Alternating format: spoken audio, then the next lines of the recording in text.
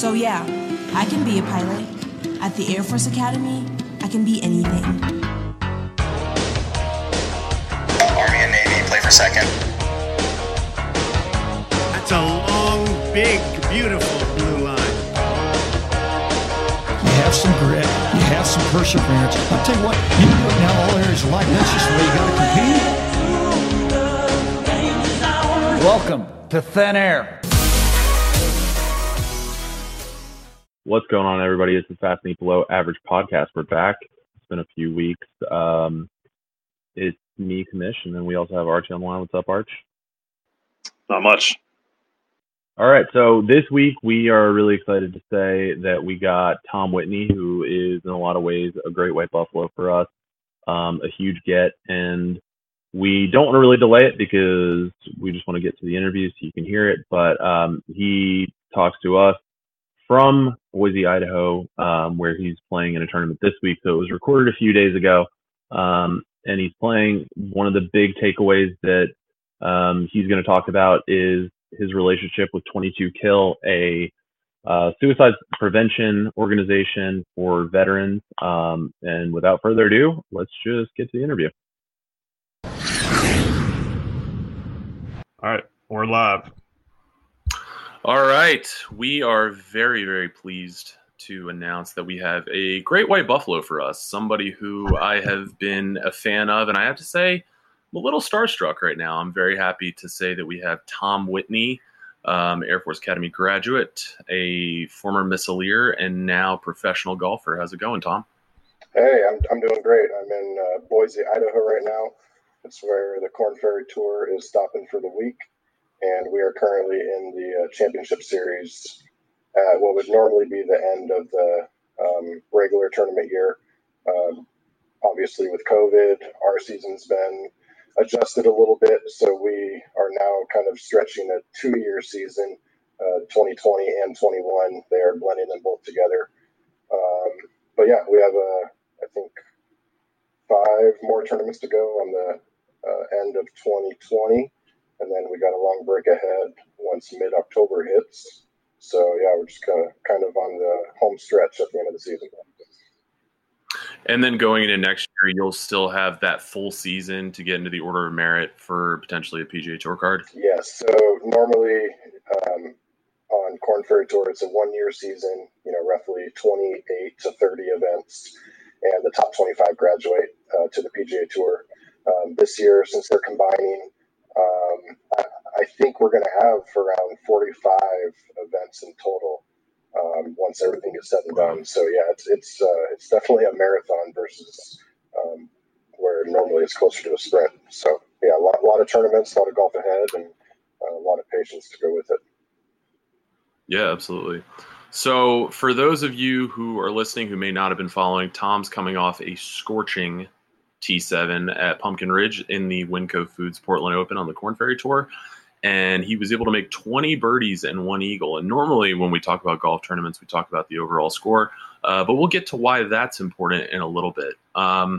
So the first question that I wanted to ask, and Tom's being very gracious with his time, but I really wanted to be able to just break down year by year since you graduated, because you've got some really interesting statistics about what you did while playing golf in the military, just absolutely destroying fields.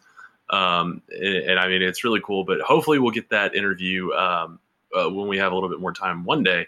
But first of all, I just want to ask, how did it feel getting your best finish in 2020 last week? And how do you feel going into this week in Boise? Yeah, so I mentioned that patience aspect of this, 2-year season.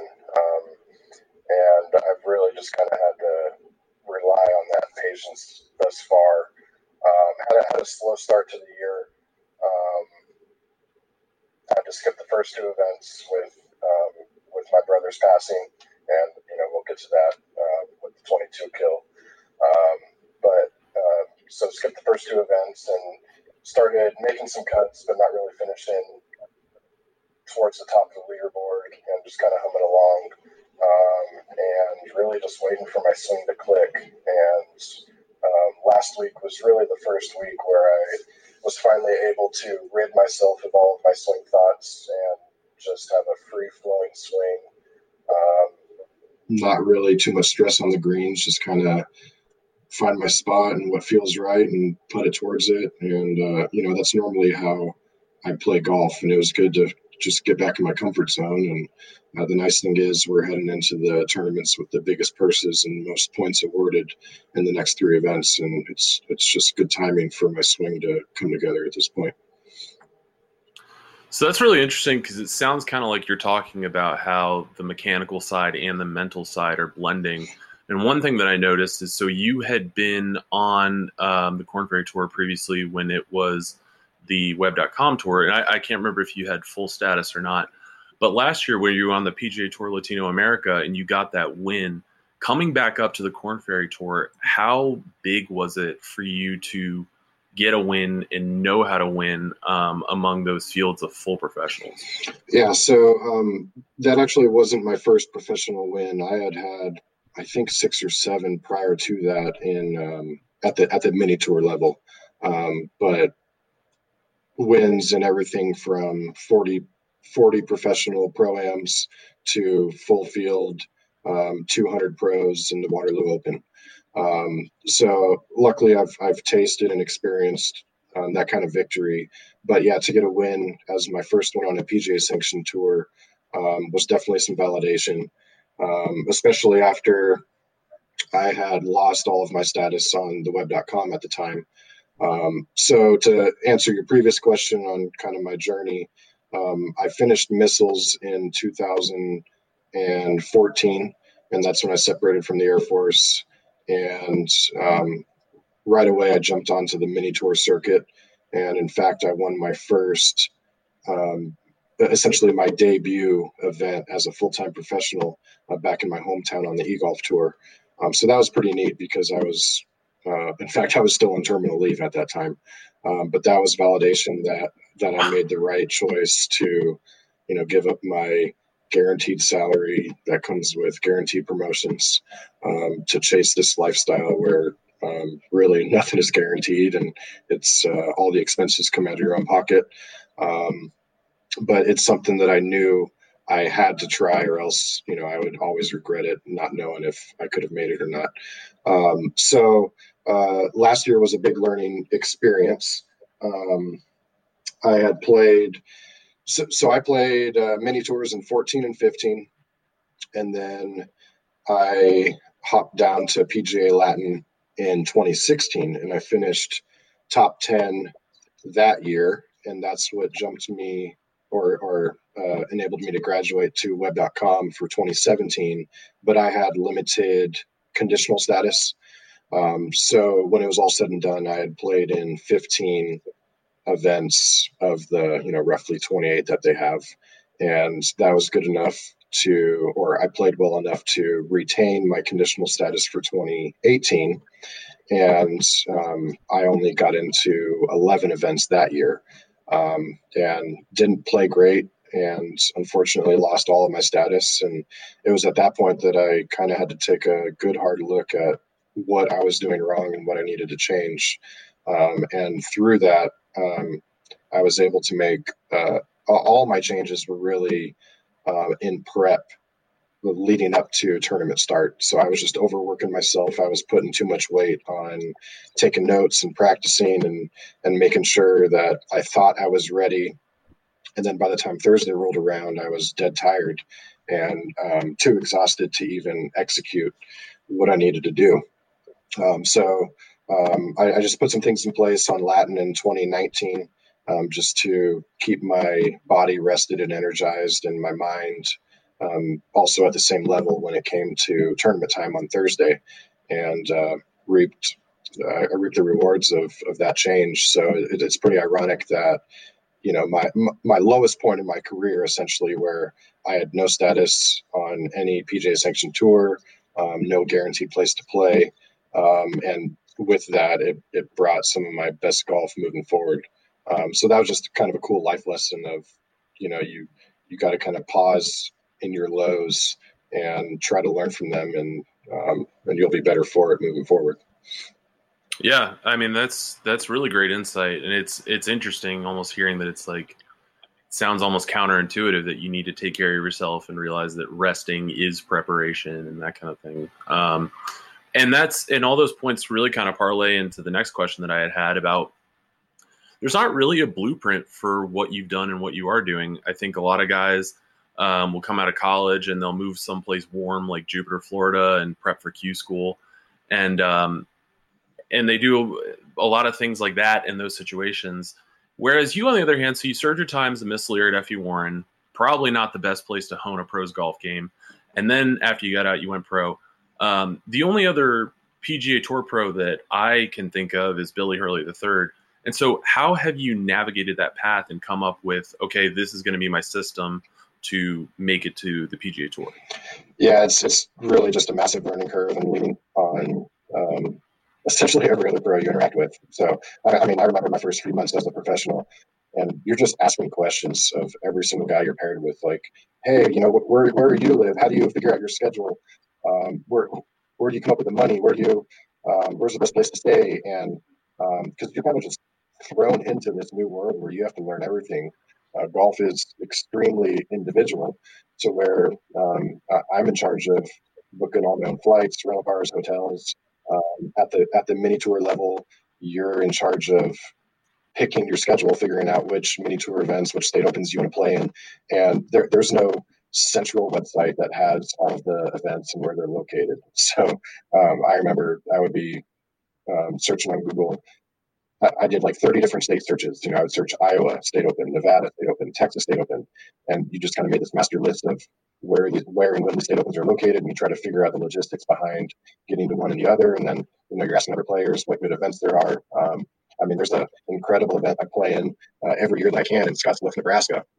In fact, it's only like 20 minutes from one of the missile sites that I frequented most during my time at FE Warren. And I mean, it's tough to find on Google. I found it through a fellow golfer who had mentioned it to me, and you know, I've reaped 2 wins, a second and a third from that event in the 5 or 6 years that I played it. So yeah, it's just you do have to rely on being willing to let others help you in learning the process, because there is no blueprint, like you said. Yeah, that's really interesting.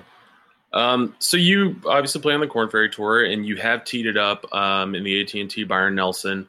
And so you've played with some really big names who've had a lot of success on the PGA Tour and in just the world of golf in general. Some of the names that come to mind for me are like Roberto Diaz, Tommy Two Gloves Gainey, Ollie Schneider-Jans, Camilo Villegas. And have you had any moments, because it's weird because you feel relatable to us in a lot of ways because we kind of went through the same undergrad experience and that kind of thing. But have you had any moments that have left you starstruck at all? You know, to be honest, not to this point. Now, if I were to be paired with Tiger Woods, maybe, you know, I'd be a little starstruck. But the way I grew up following golf, I never really had that one guy that, you know, I totally looked up to and wanted to emulate. So I never really put anyone on a pedestal to where, you know, I would kind of feel starstruck. But at the same time, I've been fortunate to have a decent amount of success on the course to where I know that I belong and I know that I'm good enough to keep up with these guys. And so honestly, you kind of almost have to, you know, walk into the locker room during the Byron Nelson with a little bit of confidence and cockiness of, you know, like, yeah, I'm a Monday qualifier, but I'm also good enough to be out here. You know, I think if you have the mindset of, oh my gosh, look at all these successful guys, you know, you're probably not going to have a great chance of having success yourself, because you have like that little underlying belief of, you know, like, oh, I'm not there yet. But yeah, does that answer your question? It does. Well, and it's funny you say that, because I do feel like that's a recurring theme, especially of guys who maybe when they didn't make it, they say, well, one of the biggest mental hurdles was feeling that I wasn't worthy of it. So, I mean, that's awesome to hear. I personally would just feel like incredible having the opportunity to go on a driving range with Pro V1s or something like that. That would be cool enough to me. And I will admit, I think it was in 2015, I got through my first Monday qualifier. 15 or 16, it was the Utah event on web.com. And man, that was a massive hurdle because I'd probably played in a dozen Monday qualifiers up to that point. And I mean, these things are tough. You're playing with 150 guys. You're playing for 6 spots, and it's one round of golf. And I will tell you that once you break through that barrier, it is completely different, just the perspective you have. Because leading up to that point, I didn't even know what a web.com tournament felt like. I didn't know what it felt like to be inside the ropes or get access to the locker room, or to tee it up in the tournament. And once you break that, you realize that it's no different than the state opens, other than a little better organization or, more sponsors throwing money towards food and hospitality. But it's the same golf. But that was a big mental hurdle, just breaking through that barrier. And, I guess I could admit that, before that, I probably wasn't as confident in saying, I belong, because I really hadn't had that opportunity of playing with the big names. But, after you get enough experience and enough tee-ups with all these guys, you realize that you're just as good as they are. Yeah. And it's crazy you say that because, I mean, if you're listening and you're not super familiar with golf and in the Monday qualifying process, like I think it was Kevin Kisner had said that he believed that a lot of the guys who are currently on the PGA Tour who have basically protected themselves by winning a tournament a couple years ago and getting status for several years and getting into the majors and stuff like that, they don't think they would be able to get back onto the tour if they had to go Monday qualify or play, tours to try and graduate up. So, yeah, I mean, more power to you on that. And I know it's a difficult process. So I understand that. I'm sure that was a big mental hurdle. But one thing that I do want to ask you about, I think a lot of cadets and graduates might feel like they get kind of pigeonholed into a career in defense, or, maybe if you're a pilot, you feel like, oh, I just got to go fly in the airlines after they get out of the military, even if that's not what they're passionate about. So I think in a lot of ways, your career can be pretty inspirational from the standpoint of breaking a perceived mold. So what advice would you give to not just a golfer, but a cadet or a graduate with a passion for making a career out of something that may not fall in line with what they do in the military or went through at the academy? First off, I would just tell them to appreciate what they're doing at that time. I mean, when I was in missiles, I didn't really enjoy the job. There was a lot of tough aspects. And when I got to golf after, a few months doing that, I didn't truly realize that the grass isn't always greener. In missiles, at least I knew what I had to wear, where I had to be and when I had to report. And in a lot of aspects, it was so much easier than what I was now doing. And, even the camaraderie of being in a squadron and, even smaller flights and being part of a 2-person crew where you spend, hundreds of hours together every single week, doing training and pulling word. You don't have as much camaraderie out here because it is such an individual sport. And I miss being part of the big Air Force. I miss the fraternity of it all. So yeah, I would just advise that you don't take for granted the job you're currently in, especially if you don't like it. Missiles wasn't my passion. It's what the Air Force assigned me to do. And I do wish that I had done a little better job of trying to enjoy it when I was in it, because I think, my life probably would have been a little better during that time had I had that maturity of realizing that, hey, this is my priority. This is my role. I might as well make the best of it rather than succumbing to the peer pressure of, cynicism or complaining about, everything that's wrong. So yeah, that'd be my advice, is just don't take for granted what you're in. Try to find positives that come from it. And man, the Air Force network has been incredible towards me since I did separate and transfer to this new job. I'm staying in an Air Force household this week in Boise, Idaho. I'm staying with 2 2010 grads. And then, we were in San Antonio a few weeks ago, and I stayed with Nick Charles. Shout out to old football player. Stayed with him and his wife. And, there's Air Force Academy grads everywhere. And it's pretty cool to be part of that fraternity and be able to reach out and lean on them wherever my travels take me. Yeah, I mean, that's phenomenal. I think that's some really good insight from somebody who's getting to live their passion right now too. All right, well, this would not be, and we're not a golf podcast as much as I want it to be a golf podcast, but I don't think this would be I try and hold him back the best I can. Yeah. As you can tell, I have a lot to say over here. But I don't think this would be a podcast with a golfer if we didn't do an emergency 9 questions. But because it's an abbreviated interview, we're going to do a Twilight 4-pack. So I got 4 pretty quick questions, just kind of the first thing that comes to mind for you, if you're good with that. All right. So you got to call Eisenhower your home golf course throughout college. What do you prefer, blue or silver? Oh, blue, hands down. It's straightforward, a little more difficult, and some of the best greens in the entire state. Absolutely. I think Tiger Woods won the Cannon Cup there in like 1991, but he was quoted as saying that after playing that, he'll never play there again. So, Right. and I think he's been honest about that up to this point. I don't know if he's been. Yeah, it takes you about 4 years to learn how to read the greens because everything slips away from the mountains, and once you figure out how to read them, you graduate. So there's that. Exactly. That's just the way it goes. Yeah, I was really close to the course record, and then I had to move. So that was sure. Which actually, do you hold the course record there, or did you? I did. So about 2 weeks out of basic training, so not having touched a club for 6 weeks, body changed physically. I step out on the course and shoot a 64 as part of team practice. And that was the current. With Schofield's quote still running through your brain constantly. Of course, yeah, holding my contrails in front of me too. So that was cool. I think that record held my entire cadet time, and then I think some chump college kid just obliterated it with like a 62 in the recent years during the Falcon, where we host our annual college event. I think it is now at 10 under par. Yeah, I think that'll do it. All right. Favorite meal at Mitch's? Yeah, better be chicken strips. Spicy chicken sandwich. Okay, that's fine. As long as you didn't say, if you would have said meatball stroganoff, we would have ended this interview now. All right. Other than having your beard, what is the best thing about being out of the Air Force? Ooh. Other than having my facial hair, which is on point right now, mind you, I've been growing my quarantine mustache, and it's getting better and better every day. I think I'm going to keep it all year. Sorry, Jess.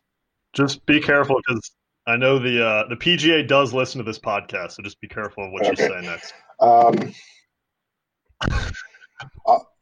Honestly, it's not having to answer to anyone other than my wife as my ultimate boss. But setting your own hours and making your own schedule. And since my job is essentially full travel, I get to be 100% off the clock and fully present when I'm home.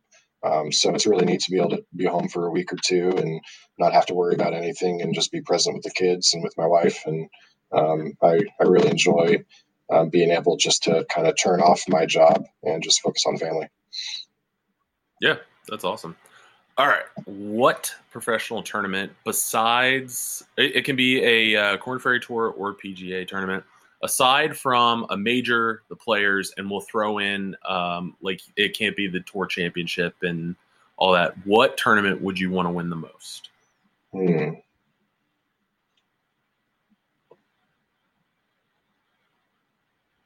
Yep, I'm still here. I'm just thinking. Winning at Torrey would be pretty sweet. Growing up in Southern California, I got to play a Junior World event there. I think Jason Day won it the year that I participated. But yeah, just that would have some cool childhood memories of being able to go back there and win on Torrey Pines. Yeah, I think that would be cool. I was going to say, actually, thinking about the California swing, or even winning. I feel like they don't have anything at Pebble really besides U.S. Opens, the odd major. But awesome. Well, those are the questions. So the main reason why we wanted to link up for this interview, it's a good thing. It's a positive thing in a lot of ways, because hopefully we're getting the word out about a good foundation. And just wanted to get back to how well you played last week with 20 birdies and 1 eagle. And so you are raising money from last week through the next 3 events, so 4 total, for 22 Kill, an organization which aids in the prevention of veteran suicide. So can you tell us a little bit, whatever you would like to share about your involvement with this organization, how it started, and then kind of what the plan is, and where this idea even grew from? Yeah, so my brother Bob also graduated from the academy. He was an '08 grad, and so we had the awesome opportunity of overlapping 2 years on the golf team because he played on the roster as well, and he was a major intelligence officer, rank of major, stationed at Offutt Air Force Base in Omaha. And unfortunately, he went through a bout of pretty strong depression and ended up taking his life in January of this year. So I mentioned that I'd skipped the first 2 events of the year. That's because he passed away the night I was packing to leave for the first event. So, our lives were completely turned upside down. And, this new perspective and awareness kind of came about through all of this. I never respected depression the way it deserved. I didn't realize how destructive and deceiving it can be, especially in a fully functioning, competent, Air Force officer, FGO, or as FGO of the year for J2. And he left behind his wife and 4 kids.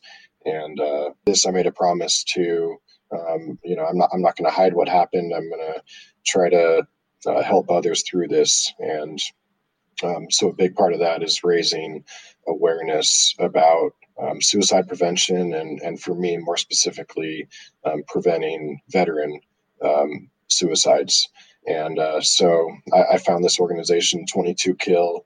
Most people would recognize them on social media as the 22 Push-Up Challenge. That was really popular in 2016 when they kind of kicked off their organization. And I've actually seen a lot of posts lately floating around again. So I think there might be a second surge of this going around. But anyway, their organization is focused on spreading awareness of veteran suicide and trying to prevent it. And the number 22 comes from the average daily number of veteran suicides that occur each day, which honestly is a staggering number. So I've decided to partner with them, in honor of my brother, and I'm just trying to do my part in spreading awareness. So I'm pledging for every birdie that I make in these 4 weeks. I'm donating for each birdie to this organization. I've gotten probably 20, 25 fans on board along with me for all of my birdies. I've got another 10 or so players on tour that are pledging for each of theirs. And in the first week, I think we were able to raise over $4,500, which is outstanding and humbling at the same time. So I would love to see if I can get that number to 20,000 by the end of the 4 weeks. I would just think that would be so cool to help this organization and provide resources so they can help veterans once they finish their service. They can get the therapies that they need. They can jump in activities and just kind of feel a sense of purpose when they might otherwise feel lost. And this organization also takes care of wives and or spouses and children that are left behind and affected by suicide. So all in all, they're a great organization. It's veteran focused, and I think that's going to be my niche moving forward is helping spread that awareness. Yeah, I mean that's absolutely phenomenal, and that's a great overview of everything that happened in it. I mean, and we really appreciate you sharing your story. I mean, the academy in the last year, we had multiple deaths at the end of the last school year with really tough times. So I think in using your platform is a really powerful thing. So yeah, we're all in on the cause as well. We were a little late to the party, but we've pledged our donation, and then we're going to be pushing this as well. And then from there on out, we'll keep an eye on whatever other things that you do moving forward in the future. And so, this was the main thing, the most important thing. And it's awesome to see what you're doing on tour with your career, and then as well as doing awesome outreach like this for the veteran community and giving back. And so we really appreciate that. But Yeah, I mean, we just wanted to wish you the best of luck this week. We'll be following you, and we appreciate you taking some time. It's been fun, and I really want to get you back for the long form interview where we go like year by year and break everything down. I think it'll be a good time for me, at least. I don't know how it is for you. Yeah, thanks for having me on, and I definitely look forward to the next interview we get to do.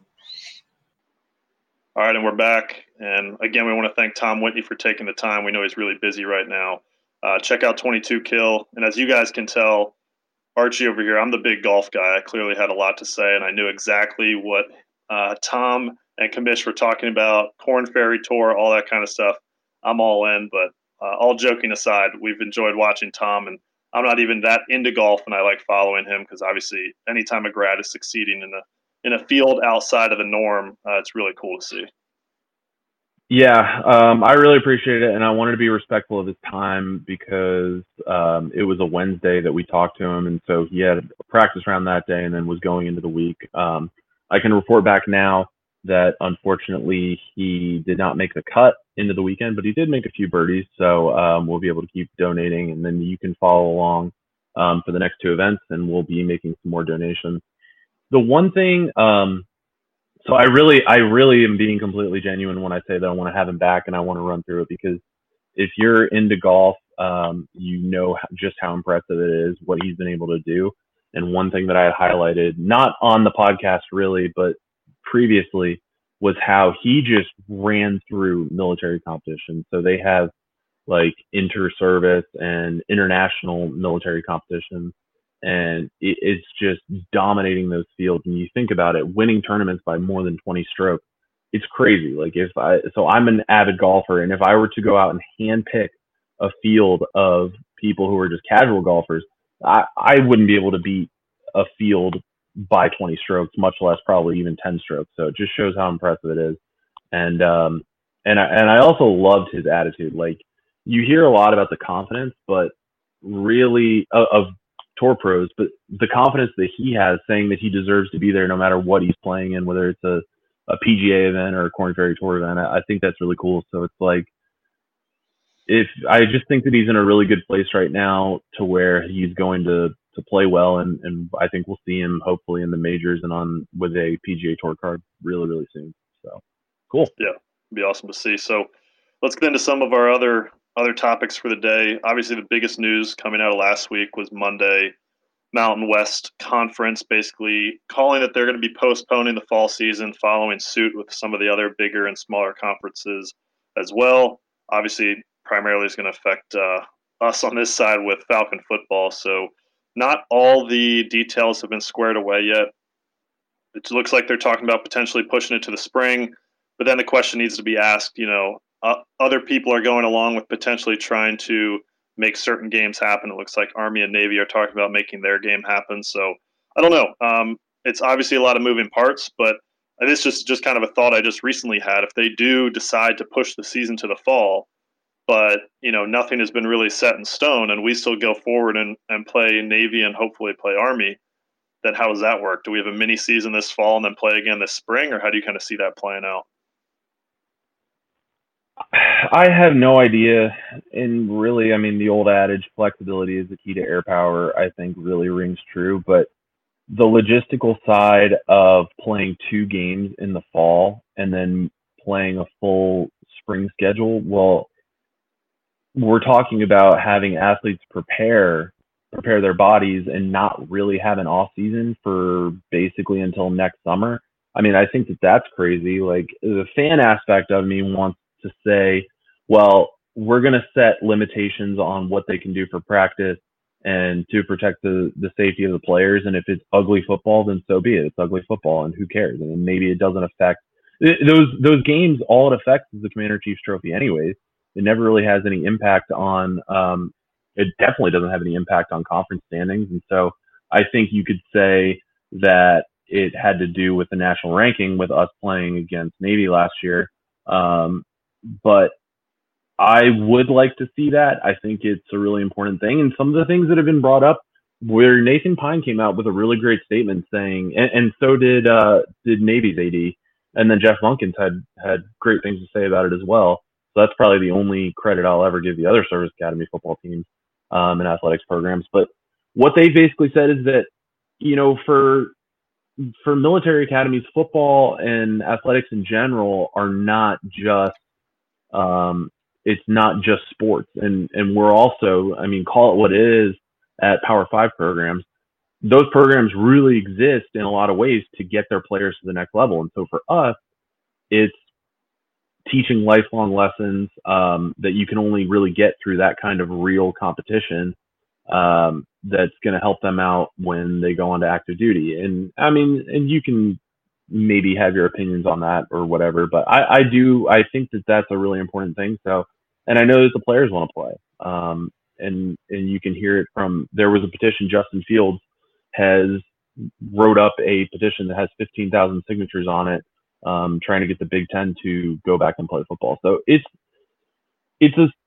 not even really that complicated in my mind. And if you are ignoring the fact that this has become a politicized issue because all the conferences are having different takes on it, and you look at football, which is an inherently dangerous sport anyway, and cadets, by the virtue of living together, are somewhat socially distanced already from the rest of the population.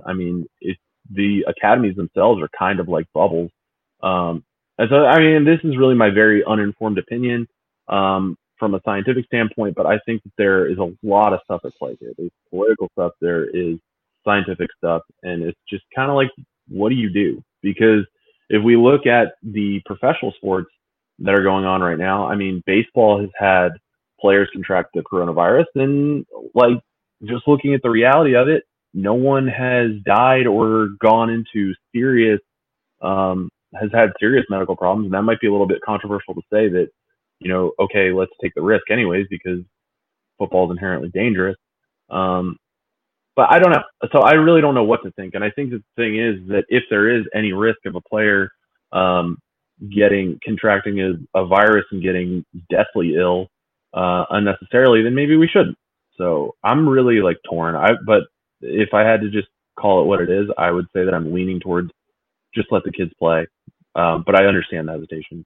Yeah, I was really surprised to see how quickly basically they came up with what their game plan was. I felt like there'd be a lot more deliberation, push off the season a month, right? Make some adjustments, then have more time to kind of let this play out, see how the pro teams are handling it, and then make a decision from there. It seemed like really quick reaction from them, and then it seemed kind of like everyone was following the leader, where once one conference had announced it, there are a bunch right after that announced similar things. And I kind of see the argument for example, another hot topic is sending kids back to school, right? You send kids back to school, they all get the coronavirus, and then they come home to be with their elderly or at-risk parents or grandparents. I think that's kind of a different story when it comes to these college football teams. As long as you limit somewhat to the best you can the interactions that they have, 99.9% of these guys aren't living with their parents or at-risk people. So I'm kind of with you. All these teams, all these pro teams where it's like, surprise, half the team has coronavirus. None of those guys were walking into the building hacking up a lung with coronavirus symptoms when they found that out. It was all asymptomatic stuff, or else they wouldn't have gone or would have been skeptical to begin with. So again, this is my dumb brain. I'm not a scientist. I'm just kind of going off of feel and off of the trend data that we've seen lately. And I just feel like they jumped to conclusions and they jumped the gun a little bit without kind of putting in the effort. And I think a lot of it is these conferences are massive and huge moneymakers. And I think to them, the potential to have something go wrong and either go under and have issues with a lawsuit, or even just hurting the brand by looking like they're putting people at risk for whether it is or isn't as serious of a virus as people talk about, is more detrimental to them than just sucking it up and taking a hit on one season or having a partial season in the spring. So I think a lot of it was just kind of a publicity thing, as obviously it's been such a hot topic lately. Yeah, and I agree with that. And I think you're right that in that it's better to be safe than sorry, because if something does happen, if a player does pass away, and it's linked to COVID complications. Or you hear stories like every year about players who have diseases and underlying things. There was who was it? I think there was a big time receiver who had it's Von Miller has like asthma, and it's like, so if he contracts COVID and already has breathing problems, that's a huge problem. So how many players like that don't even know they have issues and things? So you really don't want hindsight to be 2020 in this situation. So that's why I understand. And like you said, money is replaceable. They can earn money on the tail end, but lives you can't take back. So super complicated. I'm glad I'm not in the hot seat on this one. I'm glad I'm not making decisions because it's immensely, immensely complicated. And another thing that I think about is the players who, whether you like it or not, and whether they are actually penalized, they're not going to be penalized if they opt out. But if you opt out and everybody's still playing, and that's another year of scouting, another year of experience, I mean, what is going to happen to them? So that's a horrible thing too. So if somebody does, let's say somebody does have asthma and they know that they're higher risk, and I don't even know if asthma makes you higher risk of COVID. I'm just kind of assuming since it's a respiratory thing. But if you're a player who has this, decides to opt out, and you're losing a year of film, a year of playing, a year of experience, and all that stuff, it's like, and this is less of an issue for academy athletes, but if you're at a big time program and you have to take a year off, I mean, that's going to really hurt you, and that's going to be really, really tough. So, yeah, it's brutal to see. I do think, and here's how it's been since the restart for several other sports. So as we've already established, I'm a huge golf guy, and some of the events that have kind of popped up, like the TaylorMade Drive for Relief and the Match 2.0 with Tiger Woods, Phil Mickelson, Tom Brady, and Peyton Manning, like, you just kind of take those as they are and view them for entertainment and just take it as it is, for that it's a great thing for charity. And I've really enjoyed that aspect of it. And not everything necessarily has to have meaning. I mean, you can even look at baseball or hockey and talk about the asterisk aspect of it. Like if I'm a fan of a hockey team who wins a Stanley Cup this year and they've never won one, or that you've never been alive or been like a lucid adult or whatever, to experience that journey of going through the championship and winning, like, you're kind of like, would you even really want it? Like, I'm a Nationals fan, and if the Nationals would have won the World Series this year vice last year, it's kind of like, well, okay, I didn't get to go along for that like full ride, like the full season and then into October and see the playoffs happen and all that kind of stuff. So yeah, it's just across the board. I think it's going to be a tough thing. But I would love to see the service academies play each other, because I think that if anybody's going to have an opportunity, and this, I said this when COVID first kicked off, so huge credit to me, that I think that if anybody is going to be the safest playing, it's going to be the service academies, because the players have much more stringent regulations on what they are and aren't allowed to do in terms of travel and leaving the base. Yeah, I agree. I think it'd be cool to see, especially if they're keeping cadets, somewhat separated and regulating kind of if they have the virus or not as it is. Think about it. They could, in theory, let's say, who are we playing at home this year? Navy. They could, in theory, bring Navy out here on Millair, which is completely separate from any commercial travel. They could bring a few other C-17s and C-130s of midshipmen out, and then split the stadium in half, and they spread out the USAFA wing on one side where they can keep their 6 feet. They keep the midshipmen on the other side where they can keep their 6 feet. You can still have somewhat of a crowd, keep it pretty separate so there's not any commingling there, and you can still have an awesome game with somewhat of a live crowd experience. I completely agree. Or even play it in an NFL stadium. I think that'd be super cool. Just and make the contingent even bigger, and you have like 5 cadets in each section and 5 midshipmen. That would be crazy. Yeah, the band spread out across like the entire stadium, just to try and get the full effect. But yeah, talking about some of the other things you were speaking to, especially with these guys that they need their senior season, or they need this season to improve their draft stock. I think it was Joe Burrow from LSU that tweeted something along the lines of, if I was a senior this year, I wouldn't have or if I didn't have my season last year, I'd be looking for a job right now. Meaning that he wouldn't have been drafted. What was he? 1 overall, 2 overall, multi-million-dollar signing bonuses, and he's basically saying like, without my season last year, I'd be an insurance agent, or who knows what he'd be doing. Yeah, and that was exactly what I'm saying. And this is where we need to, when we have these conversations about sports, I think that the problem is when you don't call it what it is and when you're not honest about it, that's where you really run into issues. And I know the NCAA, one of the most corrupt organizations on the entire planet, probably behind FIFA, like they want to really put out this idea of the student athlete and the student first. No, at Power 5 schools, and this is outside of the realm of service academies, at Power 5 schools, you're an athlete student. You're an athlete first. And if that's going to be your job, yeah, this hurts. Would be the same thing of them canceling an entire, major for a year and saying, well, good luck. We'll bring you back next year. And I mean, that would be extremely tough. And even you look at, and we've talked about this, and this is where I said the honesty thing. How many cadets come to the academy strictly because it's an opportunity to play Division I sports, and then they end up being, phenomenal officers? But how many cadets are going to get in, and they're going to lose that experience of an entire year of sports or an entire season of sports, and their experience is just not going to be up to the level really that it should have been. And again, kind of a philosophical thing that I'm really glad I'm not making the decisions on, but that's a tough thing you got to think about too.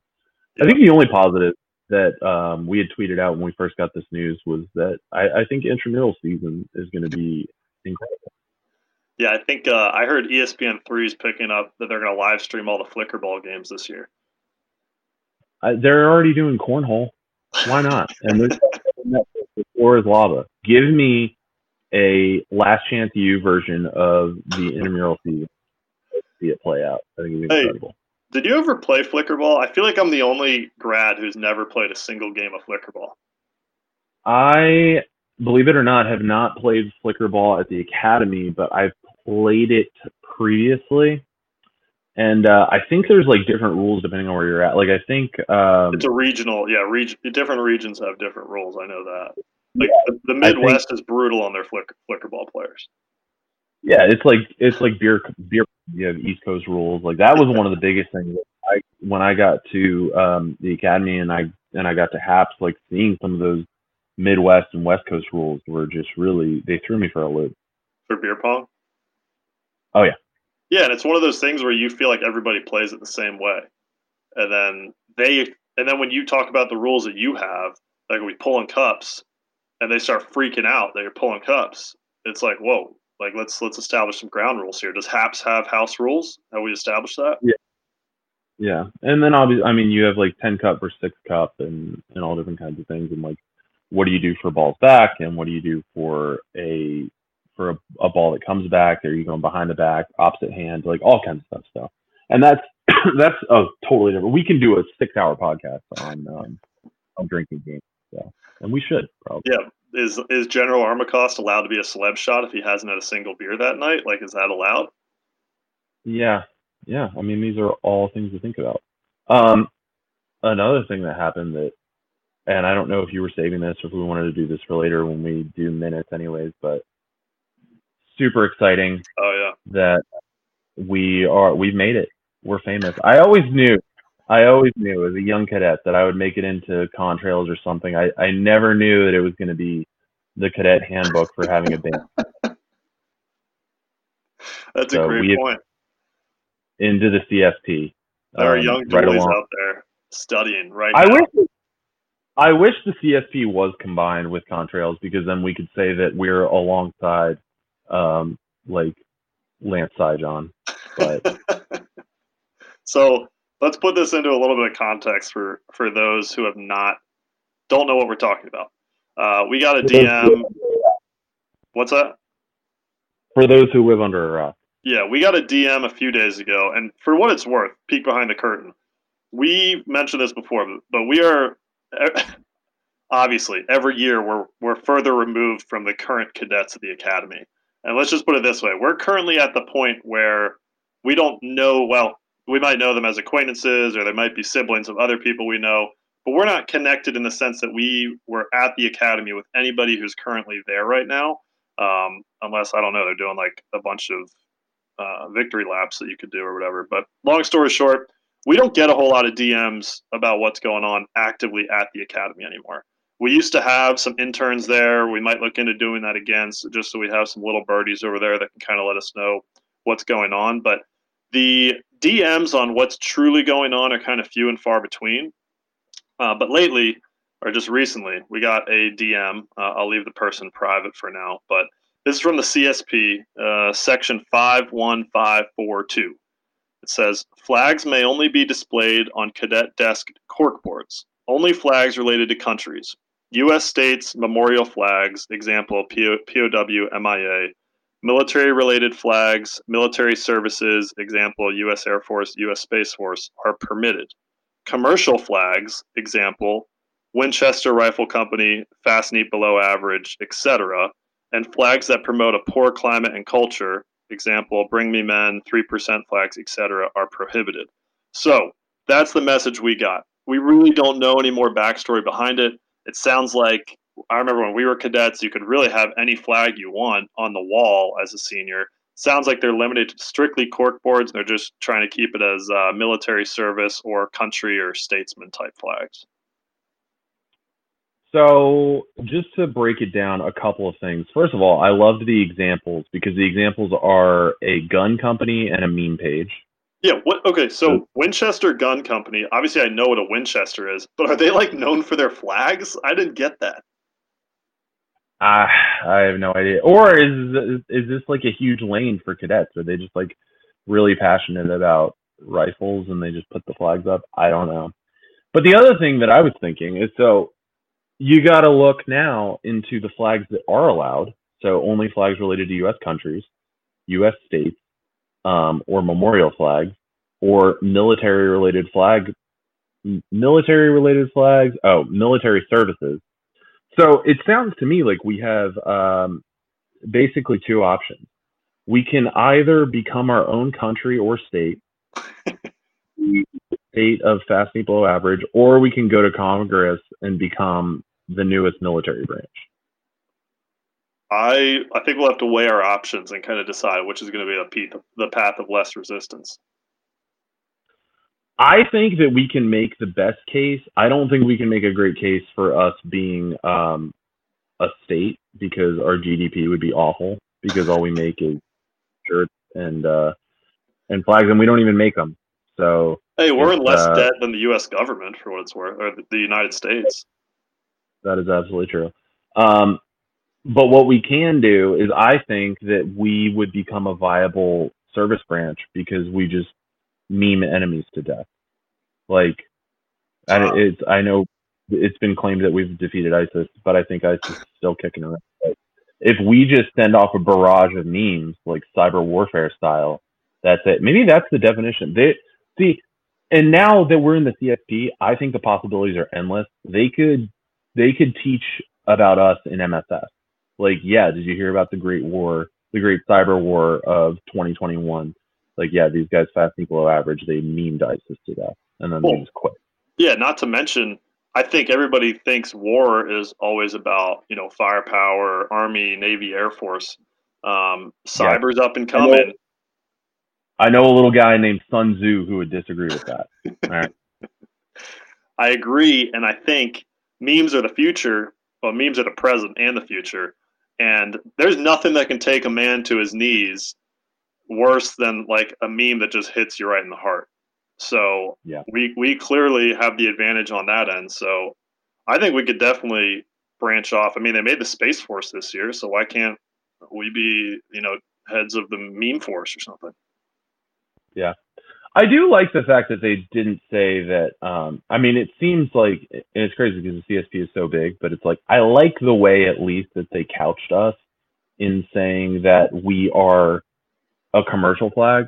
But then again, and here is, you want the real peek behind the curtain when we came up with this. So it's always so funny to me whenever I think about how we first started out and came up with the idea of doing all this, because everything that we have is just, it was meant to be a placeholder. Because when you first say fast knee below average, and you think about what it really means, it sounds so stupid. But then after a while, and it starts to, but once you get established a little bit and like people start, we became more of a community, and it's everybody, grads and cadets and stuff. Then the meaning of it is like fast knee below average. Okay, it's like a page, and it's like what?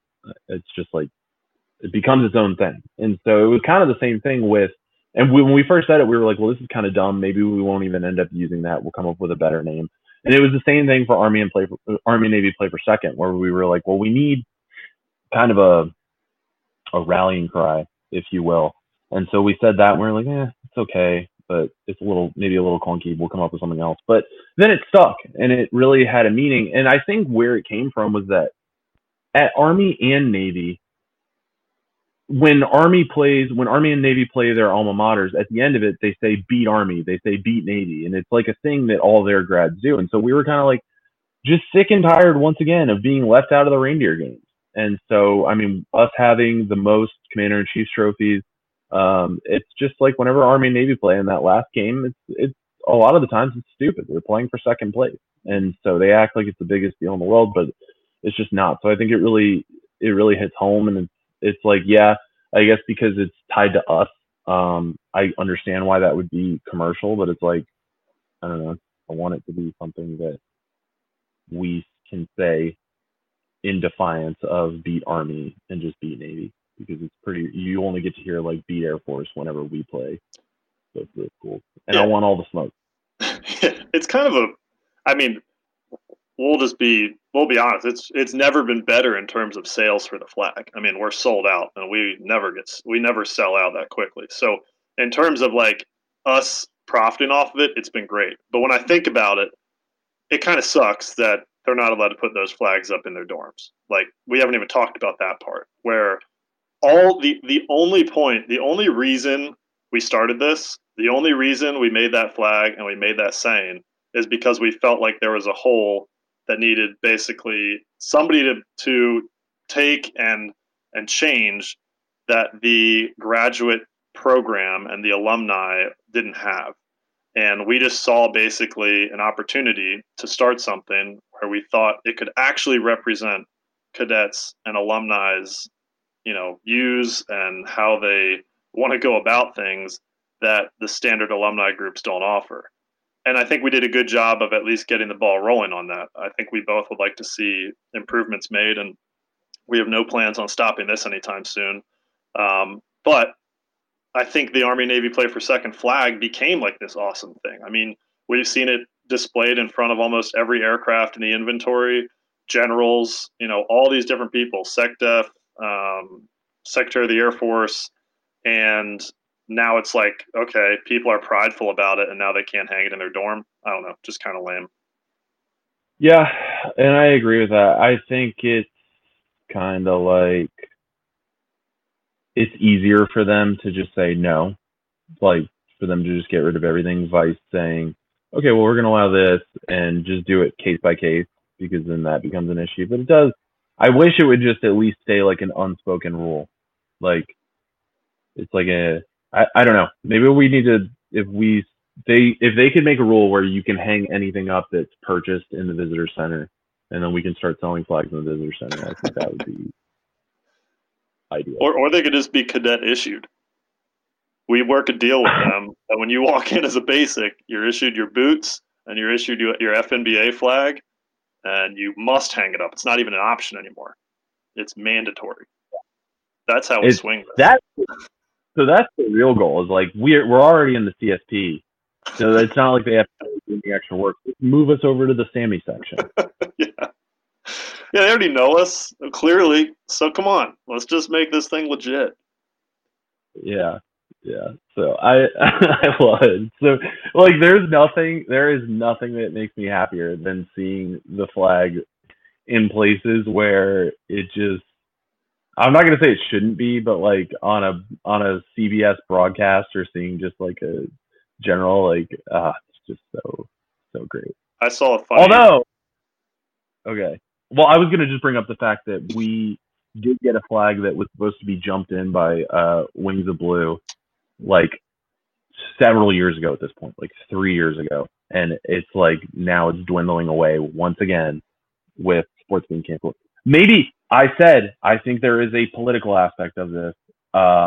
Maybe that's the politics. Is Congress was like, listen, we can't have this Army and Navy play for second flag get flown into the game.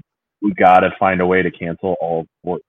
So they went to the NCAA and all the conferences, and they were like, yeah. No.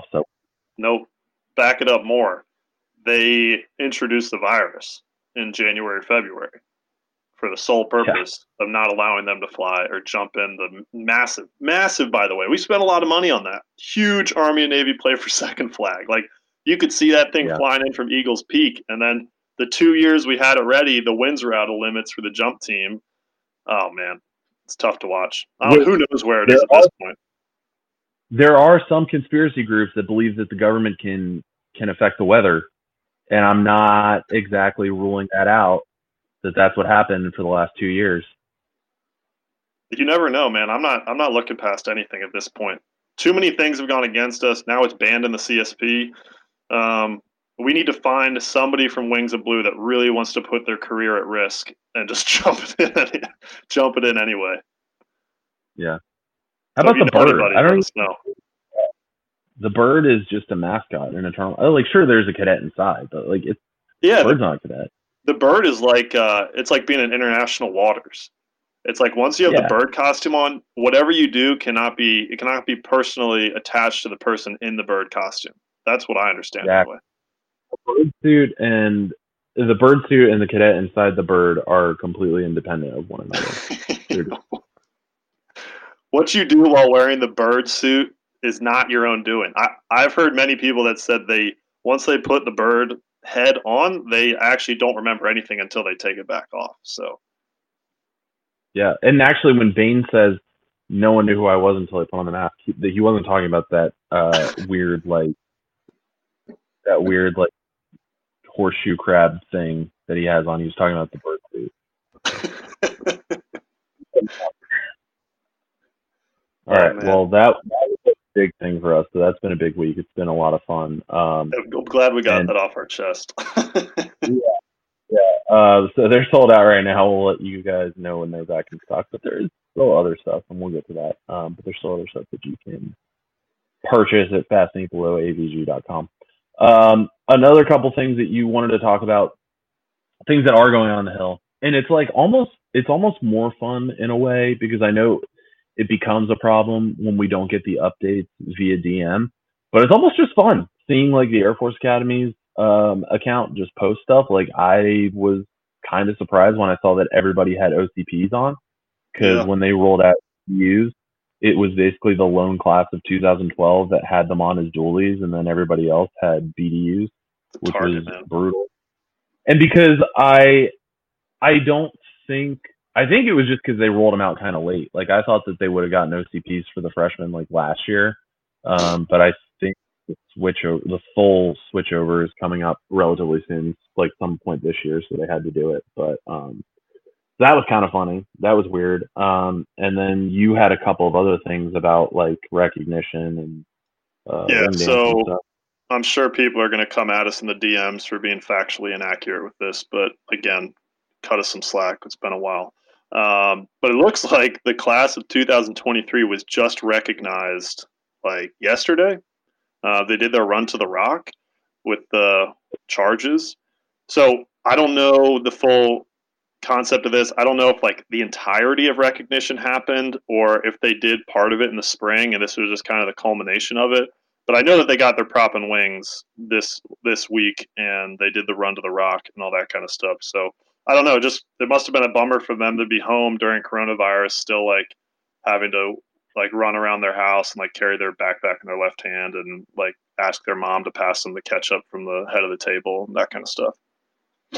Yeah, I agree. I do wonder about the logistical side of that. So where was the class of 2024? Were they like recognizing the class of 2023? They have a bunch of dualies like beating the 3 days. Yeah, I don't know. And was there some kind of clause in the early graduation for the class of 2020 that they had to come back for recognition? Yeah, or because was that it just feels weird. Like when you're a freshman, obviously, I wouldn't even necessarily use the word respect, but in terms of the people that are your superiors, it's very obvious when it's a senior. And then once you work your way lower, like junior, yeah, maybe a little bit. Sophomore, you're like, we're practically the same person. So that is kind of funny. Like half of, or the biggest force of reckoning was just gone. Yeah, and I think another thing about it is it's just like it must be exhausting. Like I guess when you're a sophomore, you don't work. Yeah, I guess during the summer. But I was gonna say, how weird would it be if sophomores did work basic, and it's like you're working it, and then all of a sudden you come back and you have to like be something. But how exhausting it must be if you had just finished working basic, and then it's like, okay, because you'll hear this a lot if you're a freshman listening. I don't even know if the class of 2024 knows that we have a podcast or if they're allowed to listen to me or whatever. But how just like weird it must be to go through that entire week after you just had to do basic training. I just think it would be exhausting. But yeah, when you're an upperclassman, recognition is for sure worse. I can't imagine they showed up and it was like, all right, reshun. Now you're back to being a freshman until the end of recognition. Unshun. Like it must have just been a run to the rock and then get prop and wings. I would be shocked. Yeah, you're probably more right, but I want to live. This is the best part about us not having an insider now is that I get to live fantasy land where that actually happened. Well, it's not like if I heard that that's how they treated it, it wouldn't surprise me. I just think it would be stupid. Like the cadets weren't taking that seriously. Yeah. I'm sure the end of the year, by the time like Rona was in full swing, everybody kind of gave up on that stuff. It was just like, let's just get through this year. Yeah, exactly.